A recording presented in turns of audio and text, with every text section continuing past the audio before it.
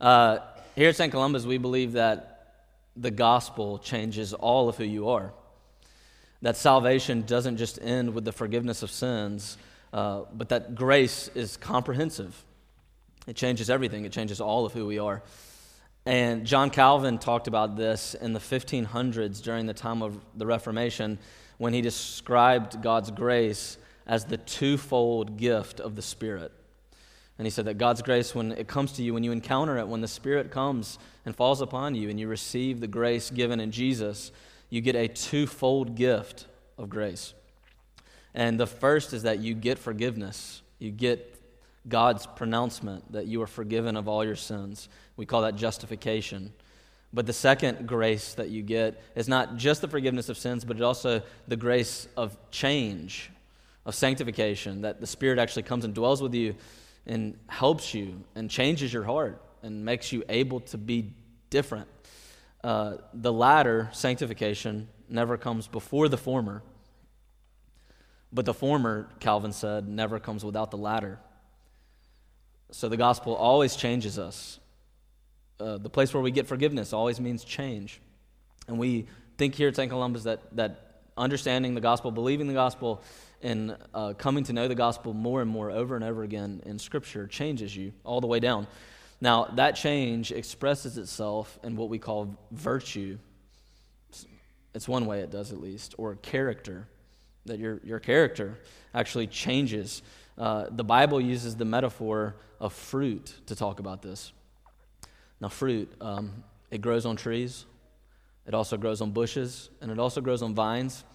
But it doesn't grow unless it's planted, unless it's rooted, unless it's being watered, unless it's sitting beside a river, as we read about in the Old Testament and in Revelation. And that's why the Bible uses the metaphor of the tree, of the vine, of the bush, and its fruit all over from Genesis to Revelation. And in the middle, Psalm 1, you'll remember, the people of God who meditate on the commands of God are like trees who are planted by streams of water, which yield fruit in their seasons. This is the metaphor all across Scripture for sanctification, for change, for growth, for virtue, for character, for the fruit of the Spirit, which is what we read about in this passage. And that fruit is the first place that Paul kind of gives a comprehensive list in the Bible of what it is. It's love, joy, peace, patience, kindness, gentleness, faithfulness, goodness, and self-control. So each week for the next 10 weeks, we're going to look at one of these fruits: love, joy, peace, patience, kindness, and so on. And we're going to do a whole sermon on each one of them. So which means by the time in 10 weeks, if you haven't memorized Galatians 5:16 through 25, then that's bad news. Of course, we'll be going to other passages as well to look at love and joy and peace and patience and all that. But tonight we're doing an introduction to the whole of it. To the whole concept of the fruits of the Spirit, which comes, the introduction, the whole thing is summarized in a command in verse 16, walk by the Spirit. And so that's the initial command, walk by the Spirit, so you can put on the fruits of the Spirit, so you can change, so you can grow. So the question tonight is, are you a tree planted by rivers of water yielding fruit in season? And how do you become one? Well, the answer here is that you walk by the Spirit. So what does that mean? Let's take a look at it. Let's think about it. And Paul tells us two things, and we'll add a third. He tells us walking by the Spirit means not walking by the flesh. It means not being under the law, he tells us. And then we'll ask just some lessons on how do you do it. So those are the three things. So first, walking by the Spirit means not walking by the flesh. Now, there's a struggle here right at the beginning of the passage. But I tell you, Paul says, walk by the Spirit and you won't gratify the desires of the flesh. There's a struggle. Paul's talking about two opposing powers, two opposing forces that are in you, that are in all of us. Two powers that are fighting against each other in your inner life, at the very core of who you are. And he says in verse 17, the desires of the flesh are against the Spirit, and the desires of the Spirit are against the flesh. There's a sharp antithesis, opposing forces, and he's doing psychology here. The Bible does a lot of psychology, and he's teaching us what psychologists might tell you, that you have desires that are always fighting against each other. And you know this. We all know this. We've all grappled with this all the time in our daily lives, that we have deep desires to do wrong, and we have deep desires to do good, to act well. And we don't always act rationally. And what I mean by that is that sometimes we all know what to do, what is good, what God wants, what God commands in any situation. We know exactly what it is. We're faced with a choice and a dilemma, and we know exactly what the right path is, and we still choose to do wrong, actively choosing to do wrong. And that's what Paul's calling here, the desires of the flesh, that sometimes can rise up and dominate the desires of the Spirit. Now, I think that probably one of the best illustrations of this in all of literary history is Augustine, the bishop of Hippo in Africa, in the early church age. His talk about the pear trees in his book, The Confessions, an old famous book where he prays prayers to God and thinks about his own biography, his own life. And this is what he writes a story in book 2 of The Confessions about these pear trees. And just listen to what he said. Now, this is in pretty old English, but that makes it even more fun, but you have to work harder, so listen up. A pear tree there was near our vineyard, laden with fruit, tempting neither for color or for taste. In other words, the pear trees weren't particularly good pears, didn't produce particularly good pears. But some of us lewd young fellows went late one night, which was our pestilent custom, prolonging our sports in the street till late into the night, to shake down and rob these trees. And we took huge loads of pears, not for our eating, but to fling them to the very hogs once we had obtained them. We did nothing but taste them, and only a few. And this was to do what we liked, only because it was misliked. And then he prays, "Behold my heart, O God, behold my heart, which thou hast pity upon in the bottom of the bottomless pit. Now behold, let my heart tell you what it found there, that I am gratuitously evil, having no desires to do wrong except the simple thrill of doing wrong for itself. It was foul," he says, "and I loved it. I love to perish. I love my own faults." And he goes on to say, I didn't do it because of the desire for hunger. It wasn't to feed my family. There was nothing noble in that act of theft. It wasn't a situation for us more modern thinkers like Aladdin and Abu. They weren't trying to get something just to eat because they were starving. He wasn't doing it for that. He says, no, and it scared me when I realized the truth. He says this, it was as if I was controlled by my sinful desires. Now, we all know that. We all know what that's like sometimes. Whether you're a Christian or not, deep down, even for non-Christians, Paul says in Romans 2 that the Spirit actually testifies to every person's heart and gives them a conscience, that they know the difference in right and wrong to at least a general extent. We know what it's like to be controlled by deep desires, sinful desires, desires of the flesh. Paul calls them right here. And we even know when we know what's right and we still choose to do otherwise. And that's what he's talking about in these two opposing forces, the desires of the Spirit, the desires of the flesh that are deep down within us. Now, let's just think for a second about these two different desires just for a moment. The desires of the flesh. The desires of the flesh is not something that has to do with your body. He's not referring here to the soul versus the body. So the flesh here is not just some mere physicality, some material, some spiritual against physical type of a notion. And how do we know that? Well, just look down at the lists of sins that he gives. Now, some of them undoubtedly have to do with the body, right? Sexual immorality, first one, definitely a bodily issue. But it goes on. What else does he say? Idolatry, sorcery. Sorcery is not physical at all. It's completely spiritual. It's a complete problem of the spirit. It's witchcraft is the other word for it. Or enmity, strife, jealousy, fits of anger. These are spiritual states. These are states within your heart. They're not physical.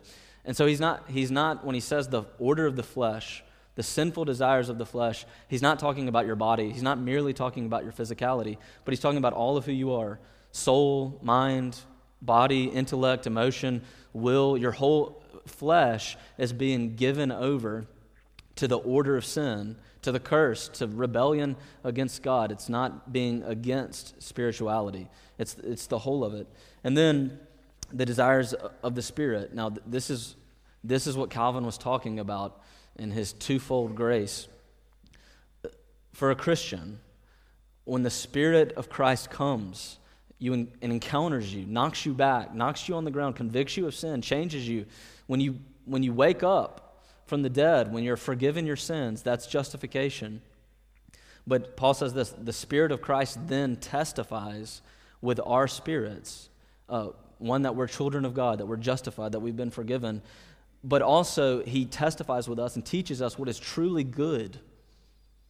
In other words, for the first time, when the Spirit comes and encounters you, the Spirit gives you the grace to do what is righteous, to walk down the path of righteousness, as Psalm 1 talks about. That's what happens when the Spirit comes and testifies to your consciousness, testifies to your inner heart, makes you alive. Paul says it like this in Ephesians, awake, rise from the dead, O sleeper. And then he goes on to say, walk in the works of the Spirit. Wake up to the good, wake up to change, wake up to walking the path that you've been called to walk.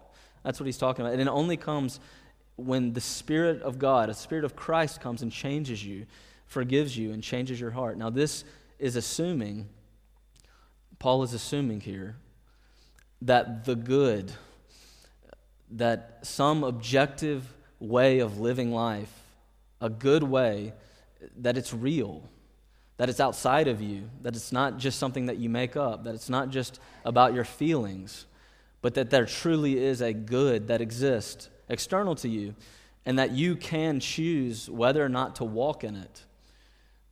That you have a choice, that you're active. The Christian is active. He has a choice whether to walk down the path of righteousness or to be overwhelmed by sinful desires. And the Spirit awakens us to that, makes us alive to that. Just think about 1 Corinthians chapter 6. Paul is talking to a bunch of messy Christians in Corinth who have done a lot of things since he left there that were deeply sinful. And he gives another long list there of active patterns of sins, very similar to the list we have here in our passage. But then he says, but such were some of you. But you aren't anymore. You have now been sanctified by the Spirit of Christ, he writes. In other words, Corinthians, he's talking about what you've become in Christ by the Spirit. You've been changed. You're no longer a slave to these patterns of sins. You've been changed from the inside out. And now what he's telling them is you have to become who you are. You see, you have to become who you already are. You've already become a child of grace. You've already become a holy one, as Derek talked to us about this morning, a saint. But now you have to walk in it. And so what he's saying is there's an active and there's a passive and there's an active aspect to good works, to walking in the fruits of the Spirit. And that's that the Spirit comes and changes you and gives you the grace to do good works. You'd never do it apart from Him, works that truly please God. But when He has and because He has, He's saying you now have to become that. You have to walk down that path. You have to make a choice. You have to be active. It's real. And ethics really matters for the Christian life. That's what He's saying. So the point is this. The Christian life, it's a fight. It's a fight. He's presenting us between two opposing desires, the desire of sinful flesh that still lives within you as a Christian and the desires that the Spirit has given you. And it's a fight. J.C. Ryle, in his great book, Holiness, a book that is really great to pick up on thinking about things like this. He has a whole chapter in it that he just titles The Fight. And we've printed a quote, actually, from it in the bulletin, which I meant to bring up here and read, but I don't have one, about the fight, that the Christian life is a fight. In 1 Timothy 6:12, this is where Ryle gets that idea. Paul says this, fight the good fight of faith. And what kind of fight is it? It's a good fight. You used to fight a bad fight before you were a Christian, if you're a Christian tonight. And that was the fight against God, against your nature. But now, by the grace of the Spirit, you've been enabled to fight the good fight, which is the fight against your sinful desires, against the flesh, against those tendencies, to walk down the path of righteousness for the first time, being awakened to the good life, to the wise life. And that's what he's calling us to here. Now, the application for point one, have you started the fight? If you're a Christian tonight, if you're a believer in Christ, are you fighting? Are you active in the fight? Are you pushing back and trying to overwhelm the sinful desires of your flesh, which keep coming up, the indwelling sin, as it used to be called in the older days of the Puritans? Are you fighting? And have you come to a place in your life where you've given up the fight? And we all find ourselves there at some point because we look at these lists, and undoubtedly we can find ourselves somewhere in both of these lists. If we really come to grips with who we are, and we can do that as Christians, we can come to grips with what we still struggle with. But as we read this list, enmity, strife, jealousy, anger, rivalry, dissension, lust, we can come to these lists and say there are places where we struggle here, and then come to love, joy, peace, patience, kindness, and realize there are things here, fruits that I'm not developed in. I know for me it's patience. I'm not patient. I'm not patient at home with my kids and my wife. We're all can find ourselves here, and there's a tendency to stop fighting because it feels like we'll never overcome, we'll never get there, we'll never become people who are truly loving and joyous and peaceful and patient and kind. But what Paul's saying is, yes, you will. Yes, you can. You have to fight. You have to be a Psalm 1 tree planted by streams of water as a Christian. Now, I'll wait for that. I wanted to say something, but I'm going to leave it for the second point. When are we going to bear fruit? That's the question Paul's asking us here. And when are we going to fight to change by the help and grace of the Holy Spirit?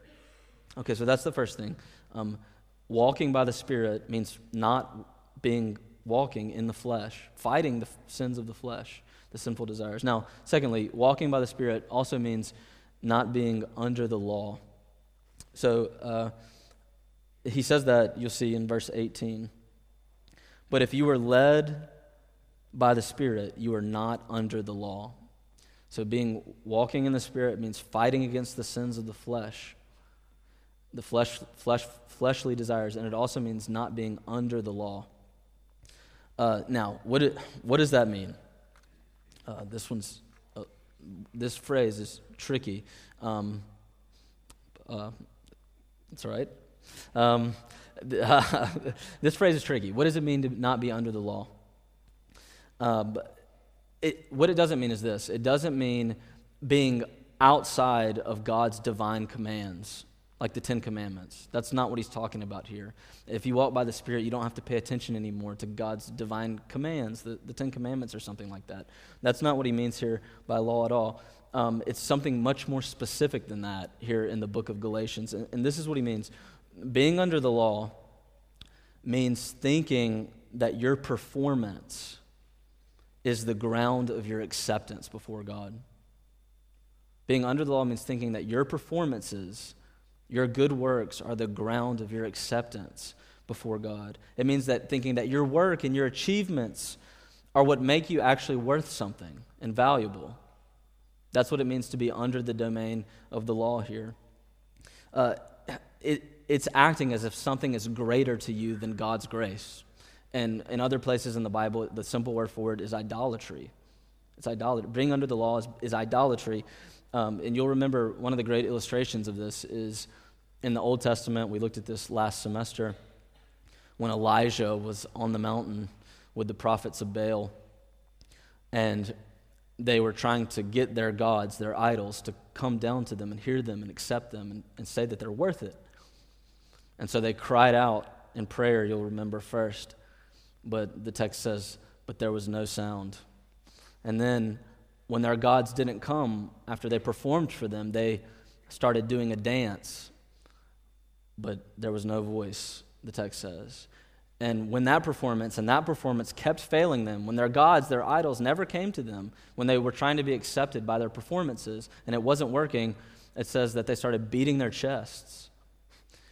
And then when that didn't work, it says that they cut themselves and spilled their own blood all over the altar. They started cutting themselves. They cried out, they danced, they beat their chests, they cut themselves, they performed. And their gods never came. Their idols never worked for them. Their idols left them miserable, totally crushed, because they had put their whole weight, their whole worth, their whole value, the ground of their acceptance, merely in the performance before some idol.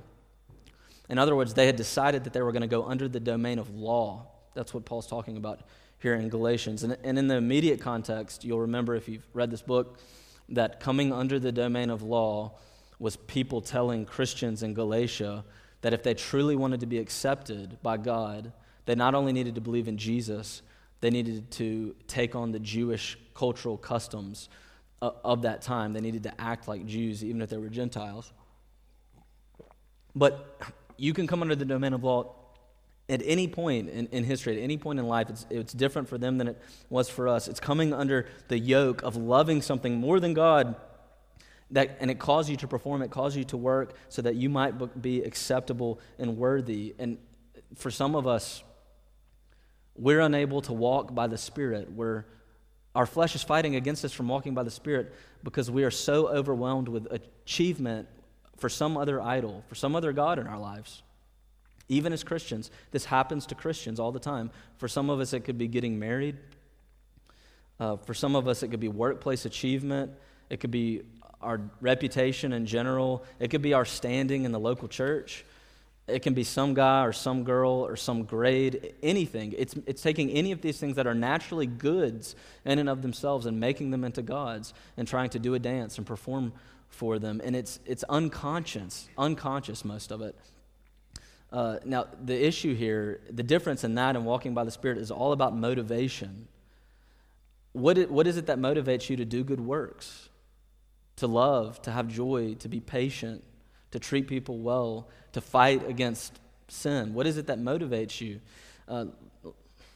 This is cloudy. Let me give you an illustration from my own life. I'm not speaking for anyone else, but I do think this is probably true of all preachers. But this is an illustration from the preacher's life, that there's a difference in walking by the Spirit in any walk of life, any occupation, any profession, and walking under the law or according to the flesh. Now, here it is. I want to preach a good sermon, not a bad one. And fair enough, right?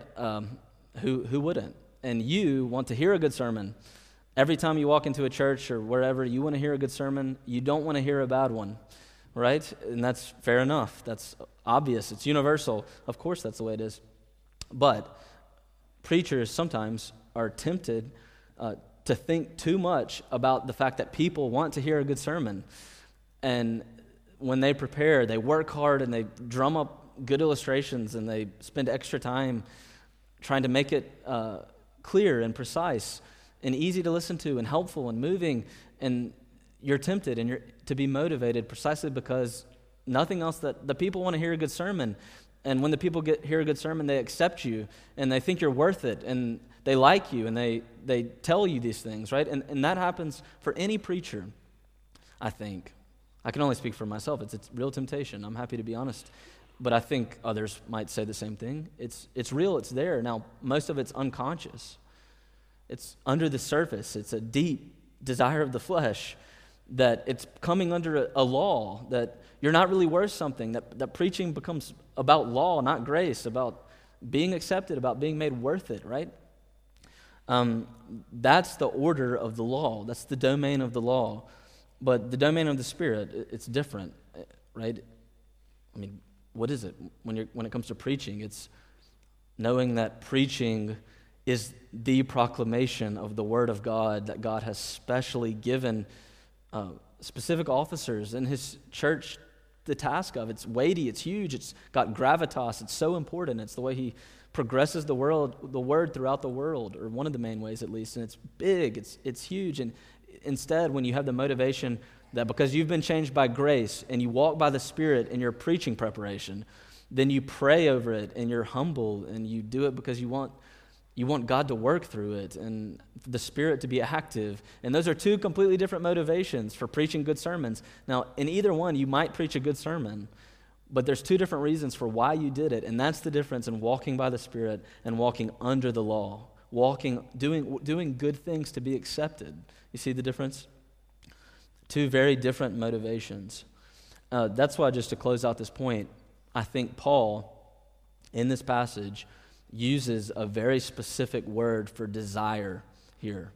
He doesn't use the normal term in Greek for desire. There are many terms in Greek for desire, but there's one very normal one, and he chooses not to use it. All the times he uses the word desire, he uses the word epithumia. So thumia just means desire, but you can hear a little prefix at the beginning of that word, epi, right? And, epicenter or something like that. It's big, it's expansive, it's grounding, it's undergirding. And what he means here is that he's not just talking about normal desires when he talks about desires of the Spirit, desires of the flesh, desires to come under the domain of law, to be worth something. He's talking about epi-desires. Normal desires are, you want to eat cake when you're on a diet, right? You want to go home right now because you're hungry. These are normal desires, but epi-desires are much deeper than that. They're the desires that actually drive all your other desires. They're the desires like, I seek a spouse because I want to be loved. I want to be valued. Or I've come and knelt before the cross because I want to find joy, and I haven't found it anywhere else. You see, love and joy, those are epi-desires. Those are deep down desires. Blaise Pascal, the great French mathematician and philosopher, he talked about it this way with reference even, this is a famous quote, so you've probably heard it, but with reference to suicide and its epi-desire. He says this: all human beings are seeking deep happiness. This is without exception. Whatever different means they employ, they all tend to this end. Happiness is the motive of every action and of every human, even of those who hang themselves, he wrote in the 18th century. Sin, Paul is saying here, begins with your epi-desires, your ultimate desires, the desires beneath all of other desires, and then it controls those daily desires that keep reoccurring in your life. And that means, because sin is rooted in epi-desire, that sin is not just wanting bad things, but it's wanting things, good things in this world, badly, in a way that's deeply sinful, that comes from a place of epi-desire, of bent, deep down desires. Paul says here, Christian, verse 13, just before this, you are free from that law. You are free from the domain of the law. You do not have to do good works in order to perform, in order to be accepted. You're free from that. And so now you are free to walk by the Spirit out of the love that's first been given you in Christ. In other words, walking by the Spirit is being motivated by the love you have received in Christ Jesus, not by achievements, not by your worth, not by trying to be worthy with some idol, with some thing standing out in front of you. All right, so thirdly and finally and briefly, this has been a normal length sermon, not a short sermon, actually, I'm realizing, but we'll be done very shortly. Point 3, let me just say four brief things, some lessons here now. Paul tells us walking by the Spirit means fighting against the sinful desires of the flesh. Walking by the Spirit means not being under the domain of the law, or in other words, prone and chasing after idols. So there are 4 lessons, I think, here in the text very briefly on how to think about this a little bit and do this as we approach the whole series. And here they are. First, he says at the end of the passage, verse 24, in the Spirit you have crucified your sinful desires. Now, I said earlier, all of us can go on these lists and identify areas where we are weak, especially in the fruits of the Spirit. And that's part of what we're collectively calling each other to do in this series, is to think about the fruits of the Spirit and realize weaknesses and vices and where we're not there. But this verse, if you have the Spirit of Christ, you have crucified the sinful desires of the flesh. In other words, it's past tense. Did you notice it? It's past tense. You have already crucified the sinful desires of the flesh. Meaning this, that as you walk down this path of life as a Christian, every time you lose that battle to whatever it is on these lists that you struggle with, every time you lose, Paul is telling you that sin has already been crucified on the cross. It's already been killed. It died with in the death of Christ. And that God has forgotten it. And that he's forgiven you for it. And that you're justified. Meaning that when this happens, if you are fighting and you lose, you will, you have to know that sin has already been crucified in Christ. That you are already justified and forgiven before God. And that means you can get up and you can march on and you can crucify your shame with it. You don't have to hold on to your shame. You can forgive yourself because God has forgiven you. And we can't set a higher standard of forgiveness than the standard that God himself set in Jesus Christ on the cross. And holding on to shame and holding on to guilt and not being willing to forgive yourself for something and move on and grow is like setting up a higher standard than the death of the Son of God for your own forgiveness. So he's telling you here, rejoice, be glad, get up. Your sin has already been crucified. That's past sin, present sin, and future sin. It's already dead. All right, so secondly, and the first two are the kind of explanation ones, and the last two will be just a couple sentences. Verse 25, secondly, it's not just, if we live by the Spirit, let us also keep in step with the Spirit.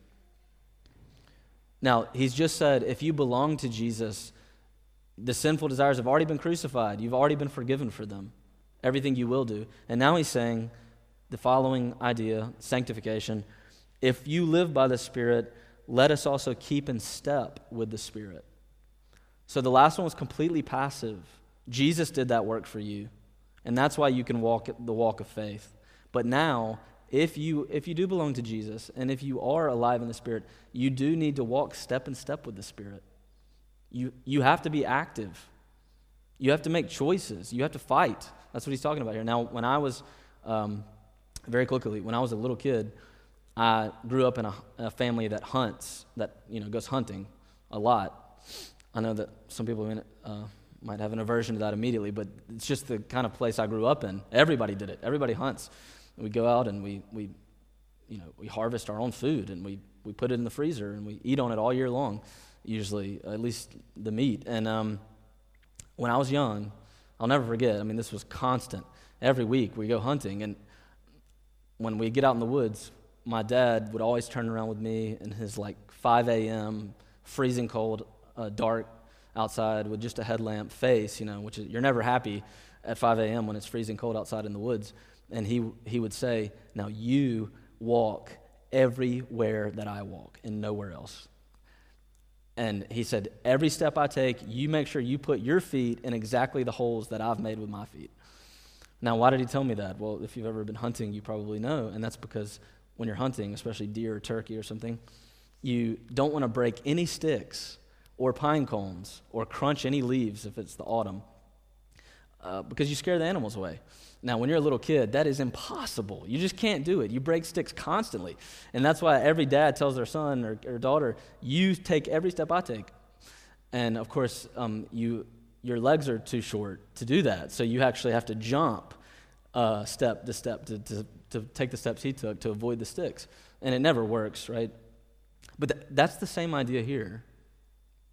You've been justified, and now you actually need to jump step in step with the Spirit and follow the lead of the Spirit in your heart to walk the path of righteousness. That's what he's saying here, of fight the good fight, of not letting the sinful desires overwhelm you, but overwhelming them. All right, third and fourth, very quick. Why are the fruits of the Spirit, the fruits of the Spirit are products, right, of walking step in step with the Holy Spirit. Why? Well, just quickly, I just want to say, because the fruits of the Spirit, theologians will tell us, are the communicable attributes of God. In other words, God has, we often say, communicable attributes and incommunicable attributes. And the incommunicable ones are the ones that he can't share with you. They're exclusive to God. You can't catch them. You can't be like him in that way. Of course, he is everywhere at all times. He's omnipresent. And you're not going to get there. Sorry. It's just not going to happen. And he's also omniscient. He knows everything, past, future, and present, all at once. And we talk about God, we talk about him being eternally present at all times. Everything is present to him. And that's just not going to be in the cards for us ever. But there are things about God that we can catch that are communicable, and they're right here. They're the fruits of the Spirit. And that means when you grow up in love, joy, peace, patience, kindness, gentleness, goodness, faithfulness, self-control, never are you more like God. That's what it looks like to be like God. It's what it looks like to be the image of God that he called us to be in Genesis 1, that we lose in sin. To be the image of God is putting on the fruits of the Spirit. It's being like God. All right, lastly, I just want to say, join us here in this series. As the guys who preach, we've talked about this, and we've said, in the series, we want to identify our weaknesses in this list. We want to deeply commit to pray about them. We want to focus on them. We want to mark them when we fail. We want to notice how we fail. We want to be awake, like Paul calls us to be, to what's going on in our hearts, day in and day out, and strive to change. And each week we're going to be asking, what is this fruit in a roundabout way? What is its opposite? What is its counterfeit? What looks like love but really isn't? And how do you get it? And that's what we're going to be doing. So pray about this. Examine yourself. Look for your own opposites and counterfeits, and what is it? What are your tendencies? And fight for fruit and change. And you can do it on the grace given to you by the Holy Spirit. Let's pray. Father, we thank you for the truths here.